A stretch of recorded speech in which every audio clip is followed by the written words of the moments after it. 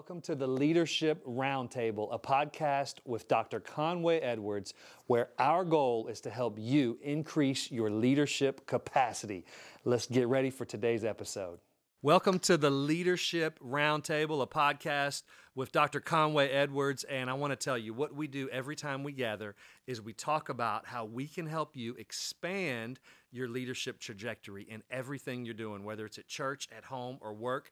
We want to help you expand and level up in leadership, and it is always an honor to have you join us on the podcast. I want to remind you that we always have an outline and notes for what we cover on our webpage. It's at visit1cc.com/leadership roundtable. It's a great resource and tool if this has been a good listen for you to share with your team and to be able to walk through what you've learned. Now, today on the podcast, I'm super excited because we have a special guest here all the way from Georgia, from Word of Faith.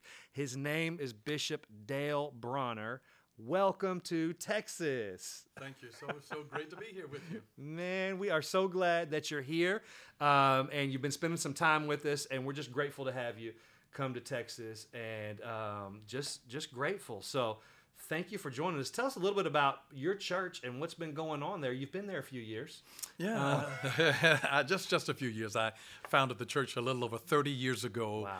And I'm doing what I'm passionate and born to do. So every time we see needs, we are energized by that. And we try to come back to the table and say, what can we do to try to meet needs in this environment? So we're still doing that, and so it never gets bored. That's what I'm talking about. Well, we're grateful to have you here, a leader of leaders. And today, the question we wanted to pose to you, a question a lot of people are asking right now, as we've been through a pandemic or still in a pandemic or however people define it, Sure. is the big word right now is innovation.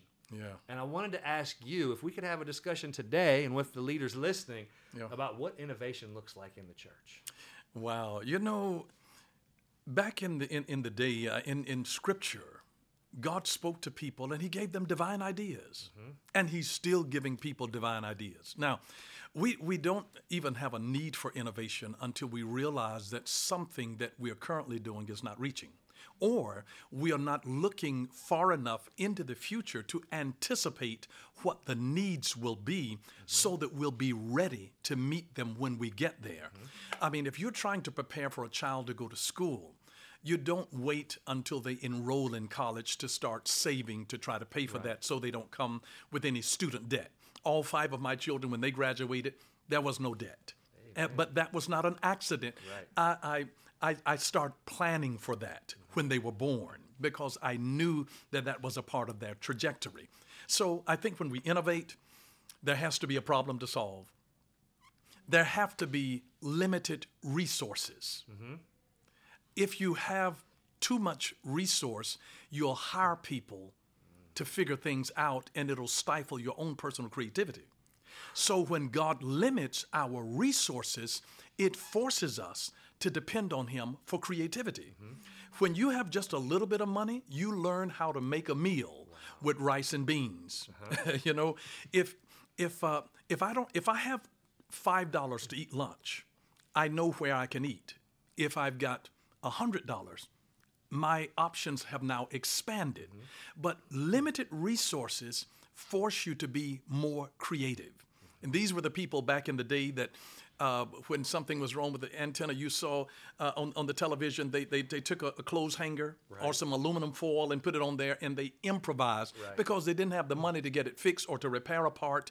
It made them creative. So there has to be a problem to solve.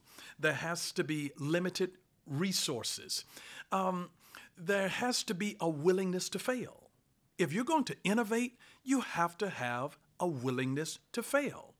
The word in Hebrew for businessman literally means man of faith. Man of faith. Wow. Because to go into business is a risk. Mm-hmm. Risk requires faith. You will discover in life that your salary is commensurate with the amount of risk that you're willing to tolerate. Okay. Now just think about that for a moment. The amount of money that you can make. I mean, when Elon Musk started Tesla, I mean, he had sold his interest in PayPal and huge amounts of money. He reinvested every dime of that money into Tesla and had to borrow money to pay his rent.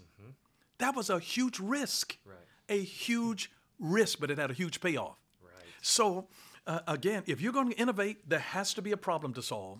You have to have limited resources to force your creativity. There must be a willingness to fail. You have to have a risk tolerance. And number 4, you got to have a crazy idea. And it's going to sound like a crazy idea. Everything that is innovative seems crazy initially. It just seems crazy initially. And then once it is proven, and everyone will adopt it, and then now they see the brilliance in it. But you're always deemed a bit crazy before they celebrate the brilliance of that particular idea. That's good. That's really good. I want to ask you a question. One of the things you said at the beginning was the ability to see ahead. Yes. To see ahead to what's coming, and you talked about planning for the kids. What tools, what resources, or it might be intense prayer, what do you do in the life of the church to see what lies ahead? Yeah, well. So how are you discerning that? Yeah, that's a great question. I'll walk through a process. Here's number 1 that we do as a part of innovation, is to discover. Before you start dreaming, discover what is already available. Every need is a door. Every need is an invitation. If there is a need, find a need and meet it. Find an itch and scratch it. Just start exploring on the internet. See what's already developed. Because if you don't do the discovery work, I had a guy come to me, he was an inventor, and he shared with me in confidence, he wanted me to sign a non-disclosure, but he shared with me some ideas. The first 3 that he shared with me, I said, are you aware that this already exists? He had not discovered what was already available. Wow. So he was bringing something that he thought was innovative, and it already existed, just because it wasn't in his experience. I've done ministry in nearly 100 countries around the world. Travel is an education in and of itself. He who never travels, does disservice to themselves. The world is a book. And he who never travels only reads 1 page. So the moment that they commit themselves to say, you know what, I'm going to travel, I'm going to discover what's out here in this world. Start praying and say, God, show me opportunities. Show me opportunities. And that's oftentimes what it is. Opportunities, the word opportunities, I would underscore that. I would underscore the word potential. Because what God will entrust in your stewardship is limited to your capacity. He gave talents, which happen to be units of money, to people according to their several ability. It was according to their ability. It wasn't a prejudicial thing. It was according to their ability to handle. To whom much is given, much is required. He gave it to them according to their ability. So we discover what's available in the world. What are the genuine needs? Where are we right now? What's getting old? People want to know when you innovate, they don't want to go to something that is just better than what was before. They look for ease. Okay. If you do something that is supposedly innovative or progressive, but it's too difficult to grasp, that's a step backwards. When we innovate, it has to make it more simple for people. We consider that to be progress. If you simplify something that you create or that you bring to the world, you have to be the first there. If you can't be the first, be the best. The first is not often the best, because people will see that, and then there's opportunity there to take what is already developed, just like Elon Musk again. He took the technology of Nikola Tesla and built on that. He didn't start from scratch. It's a matter of reinventing. Amazon.com is a reinvention, a rethinking of Sears and Roebuck. It's the same thing. It was a Sears and Roebuck catalog. Instead of the internet, we had a fat catalog. You called a telephone number, they delivered it to your home. It was nothing but Sears and Roebuck reinvented, and they sold everything at Sears and Roebuck.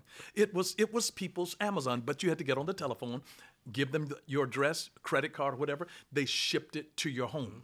Now it's done from a telephone, it's done from a tablet, it's done from a computer. But they were reinventing an old idea. And sometimes in innovation, look to see the old, something that you already have that can somehow be repurposed, restructured, or put on a different platform that multiplies it and makes it simpler for people. Now I don't have to carry around a fat catalog. The catalog can be carried in my pocket, and then I can order from there. So it has to be understood in terms of more simple. But not everything that's simple is easy. Herein lies another problem. So discover the world, discover opportunities, discover your potential, your abilities. That's the first step, is just to discover. And then the second step is to dream. Start dreaming what could be. How could we make this better, faster, more customer friendly? If we can't beat them in the quality that they have, let's beat them in the speed in which we deliver it. If we can't beat them in the speed, let's beat them in the customer service that we bring to the table. When I was doing some training for Chick-fil-A's headquarters, I said to them, you guys are the number one people in customer service in the fast food industry. You know, and that's not an accident. It's a result of training. It didn't cost them any other extra money, but they put people on a team and showed them a vision. Talent needs a team to be terrific. It does. It just does. Talent needs a team to be terrific. So they built a strong teamwork of camaraderie among it. And so they started discovering opportunities that were in the marketplace, and then they start dreaming. How do we now seize this? Discover, dream. And then you have to design what you have dreamed. When I built, I had to take the dream that was in my mind and sit down with architects so that they could put it in a format to where we could build it.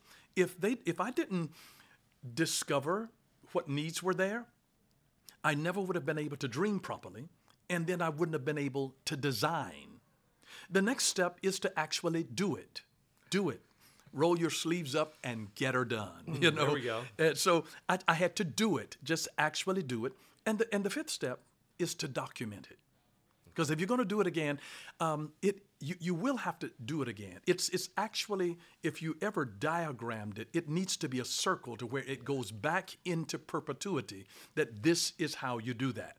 It's the same way. If you're getting ready for transition, I wrote a book on mentoring. You know, mentoring, step one, I do, you watch, we talk.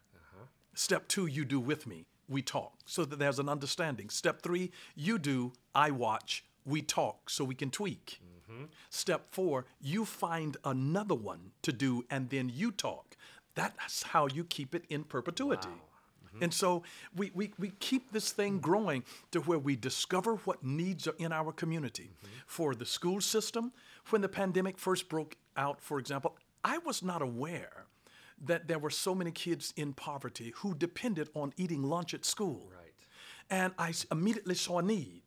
We took our facility and made it a pickup place where kids, when there was no school, came and picked up their lunch every day. That's good. And so we found a need. We discovered a need, and then we dreamed of how we could meet this. And then we designed it, the program, the system to be able to do this in an orderly fashion. And then we did it, and then we documented it. And so it goes in perpetuity. If you want to make something better, it's again, discover. Discover what opportunities, discover new technology, discover partnerships that you might need to come alongside of and do this with. And that makes it a tremendous rich resource to us. Wow. That is good. What would you say? So my question now is, you shared the school lunch idea. What is something in the lab right now that you're working through that process, or maybe something recently that you're really excited about? Oh, wow. Well, one of the things that we did, we built this system that I'm still expanding on. It's called our epicenter. In that, I had never seen all of this, so I just started dreaming. And I put in our epicenter the tallest rock climbing wall in the state of Georgia. I put a bowling alley in it. I put a fitness center in it with a 10,000 square foot basketball court and an indoor track. I put a music recording studio in it. I put a food court in it. I put a performing arts auditorium in it. And I put a conference center in it. All of these things, these different elements, I put them all under one roof, and I was just dreaming. And so we're a church. I'm about helping to raise up leaders. I started an organization that we call CAP. It's the Christian Alliance of Pastors. Okay. And then we have it's really for leadership development. It is for a respite for fallen leaders. And then to be able, it's a church planting organization as well to help plant churches. And that's what I'm passionate about right now, because to me, societies are transformed by the planting of churches. Three things have to be planted if you really want to transform a society. Plant churches, plant businesses, plant schools. Plant churches, plant businesses, plant schools. They have to have some place to work to be able to earn income. Yeah. They have to be educated. There has to be a system of education. So plant churches, plant businesses, plant schools. And so if you want to make an impact 10 years down the road, plant a church. Don't just do a conference, plant a church that's going to constantly do this work of discipleship, spiritual formation, transformation of human lives. You put that there. We do schools so that we can educate, keep this thing in perpetuity, raise up another generation. Everything that we have in God could be lost in one generation. Wow. So there has to be the school, because secular education has become corrupt, and Christian schools are thriving, particularly amid the pandemic. We have a school, and so our enrollment is up now because people are looking for other alternatives to see those needs. Plant schools, plant churches, plant businesses. And so I started in our earlier years. I have so many entrepreneurs in my church. And here's why. I stimulated a culture of entrepreneurship. That's who I am. I'm an entrepreneur. I'm a fourth generation entrepreneur on my dad's side of the family, and a fourth generation preacher on my mom's side of the family. My great-grandfather, great-great-great-grandfather, all of these, they were ministers. So I'm this unique blend of both ministry and business. And it dawned on me, you don't have to choose between God and money. You only have to choose which one you're going to serve. That's right. And I made that decision a long time, that I would serve God. If you have a choice between serving God and be broke, or to serve God with money, choose serving God with money. Money amplifies your voice, and money broadens your opportunities. That's good. That's really good. Wow. I can only imagine, with what you're talking about the epicenter, how many people thought you probably had a crazy idea. Yeah, right. But I want to ask you, when you're going through that innovation process, what is the importance of the team around you and the kind of people you need on your team to innovate through that process and accelerate or keep that going strong? I would say, if you're going to do that, have people of various generations on the team. Okay. Otherwise, you'll be able to suit your own pleasures. And I'm a baby boomer, but I wanted to build to reach millennials, Gen Z, and the Alpha generation. So I brought some of those to the table to get their input. I didn't want to assume. And, initially, my whole building is Wi-Fi capable and all of that. We do the high-speed kind of internet for them. And at first, we were going to have little iPod stations and everything, but technology, is so rapidly changing. And I spent 10 years in IT, so I understand in leadership there. So I understand that world, and I was planning for it. I'm like, no, we don't want to do this. They'll have their own entertainment on their own device. We just bring it to them. We just give them a place to be able to hook up and connect. So we were thinking through that. Have people of different different races, have people of different age groups, different ideologies, because the broader that input is, the more people that it will connect with and relate. And so it does my heart good to watch, because I'm in a business community, to watch people from the business community coming in and have memberships at our gym. And they're working out there, different races coming in and out, building something that is professional, is a place for them to be able to do training with their business teams that bonds them together. So we brought it from a business standpoint, from a biblical standpoint, in terms of a place to hang out. We've got a coffee shop there for them to be able to have fellowship with people, meet with politicians, meet there. It's a community center. I built it for our community. And it is not on the grounds of my church. So it's a totally separate building. It doesn't look like a church. It's high contemporary. We've won 2 architectural awards for the design of the building. And it's been a great blessing. A friend of mine who's the president of Six Flags over Georgia, he loves our facility. He's one of our big fans, sends people over there. And so it caught his eye. It caught the eye of Tyler Perry. He was driving there and he admired the structure, the architecture, and he asked around, whose building is this? And somebody said, this is Bishop Bronner's building. And he called me and he says, can I come by and see it? We were still in construction, but we were almost finished. I said, Tyler, come on over. I'll give you a tour.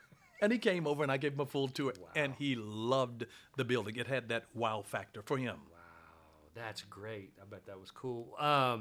That's amazing. I want to, maybe last question is ask you, you've already mentioned Tesla and you mentioned Chick-fil-A and Amazon. Who are some other people that you look to that you see innovating both in the church and or out of the church, that when you're looking at innovators, you're like, man, they're doing it. There's some things to be learned from them. Wow. I guess Google. Some of the people at Apple, I don't know that Apple has had the same level of innovation since Steve Jobs' death, and it's almost what I call like the liability of charisma, is that you can't give that to someone else. You can teach them steps, but these folks, they come out of a different mold, you know, and they have a brilliance, but it makes them off balance in some other areas. But they can be incredibly creative in dreaming something. Here's what I would say. Most of the times, it really takes thinking in a different dimension. It is impossible to think beyond your level of exposure. You have to be exposed to think on a different level. Most people's thinking is linear and not vertical. If you want to go a vertical, like, the first typewriter that I grew up on, it was manual, and you had to push really hard the keys. Then we had an electric typewriter, and then we had whiteout, and then we had corrective tape and ribbon in it. But all of that was linear, that better typewriters, easier, smoother, all of that. That was still linear of the same idea. The word processor was vertical. Now it took, instead of writing on the paper, we were writing on a document that was an electronic kind of a document. That was linear. A total trumping of the idea. That took us to the next level. So we need vertical thinking. That is not just an expression of something that is faster, better, on the same level. This was a disruption of the industry. And to be a disruptor, you have to think vertically. And I really think, in essence, that those vertical ideas come from being hooked up to God. You'd be surprised. I had a lady that said to me that she was the one that came up with the little yellow smiley face in all of the Walmart stores. She said God dropped that in her spirit when she was praying in the Holy Spirit. And that was her creation and her gift that she gave to that organization. So I do think that because God is Elohim, creator God, we are made in his image. We have that creativity in us. And when we connect vertically, he will give us something that is beyond, above what I would call sea level. We have to be able to learn to see beyond sea level. And that's a vertical thing that you see in the realm of the spirit that you develop some different ideas. A friend of mine who's a billionaire had another guy come to him and he said, I want to be a billionaire too. The billionaire asked him, he said, tell me about your friends. And he mentioned a particular man. He said, yeah, he's a multimillionaire as well. And he mentioned another one. Yes, he's a multimillionaire. And he mentioned another. He's a multimillionaire. And the billionaire said, I see your problem. He says, you don't have any billionaire friends. So you don't know how a billionaire thinks. Mm-hmm. They think on a different level.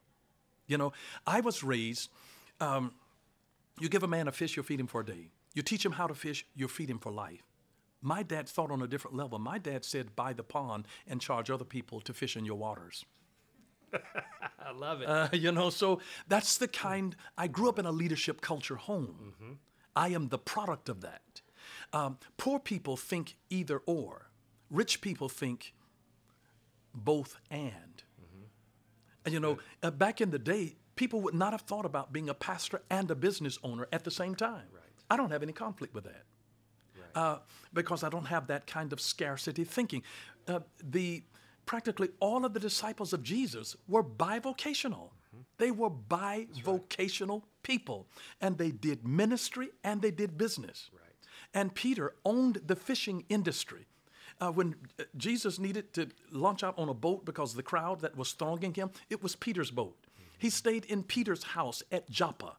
That was because Peter owned the fishing industry. And he was a brilliant, just contumacious kind of a person that was hot-headed, quick-tempered, ready to fight at the drop of a hat. That was Peter, but he was a fisherman. And he owned that industry, and he was a fisher of men as well. That is good. That's some good stuff, y'all. Maybe just quickly, why is innovation so critical to the leader listening now in the church? Why is it a necessity, not just an option? Innovation is a necessity and not an option because you either have control or you have growth, but you can never have both. Good. I mean, if you keep doing what you've been doing, what got you here won't get you there. That's good. It won't get you to the next level. We are dealing with complex issues now that years ago you didn't have to deal with having to try to set parameters on a child's digital device to keep them from going to pornographic sites. Right. Or witnessing that on the pornographic site of a friend of theirs who has parents that don't share your values. Right. That creates different problems in our world. So if we keep doing the same things that we've been doing, we will grow into obsolescence.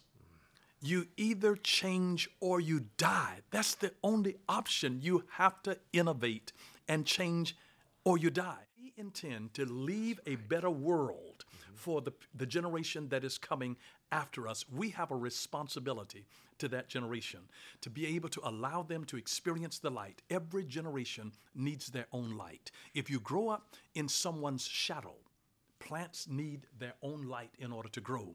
And it causes a dwarfing when you've grown up in someone's shadow all of your life. That's why we don't live in the shadows of Jesus. We walk in the footprints of Jesus, where the kabod, the weight of his glory, we can see the footprint because a shadow is cast by an image standing in light. But when the image is taken away, the shadow disappears. Right. But when the image is taken, if you have created footprints, the footprints will remain long after the person is gone. On. Wow. Thank you. It has been an honor to have you join us on the podcast today. And wow, if this has blessed you, we want to encourage you to share it, send it, and let your team listen to it, or leave a review. Just help get the word out about how powerful this is and how this can help unlock the innovation on your team or at your church. Bishop Dale Bronner, what an honor it was to have you here with us today. We're extremely grateful. It's great being with you. Thank you for being here. Thank you for listening. We cannot wait to see you again next month. And again, we'll have an outline on our webpage where you can download all the notes. Visit 1cc.com/leadership roundtable. Thank you again for hanging out with us today. We'll see you next time. Thank you so much for joining the podcast today. It has been an honor to have you here with us. Now, just want to remind you that all of the resources we talked about today are available online at visit1cc.com/Leadership Roundtable. Now, if this has been helpful, leave us a review, go out there and hit subscribe, and more importantly, share this with your team so that everybody can grow. We can't wait to see you next time.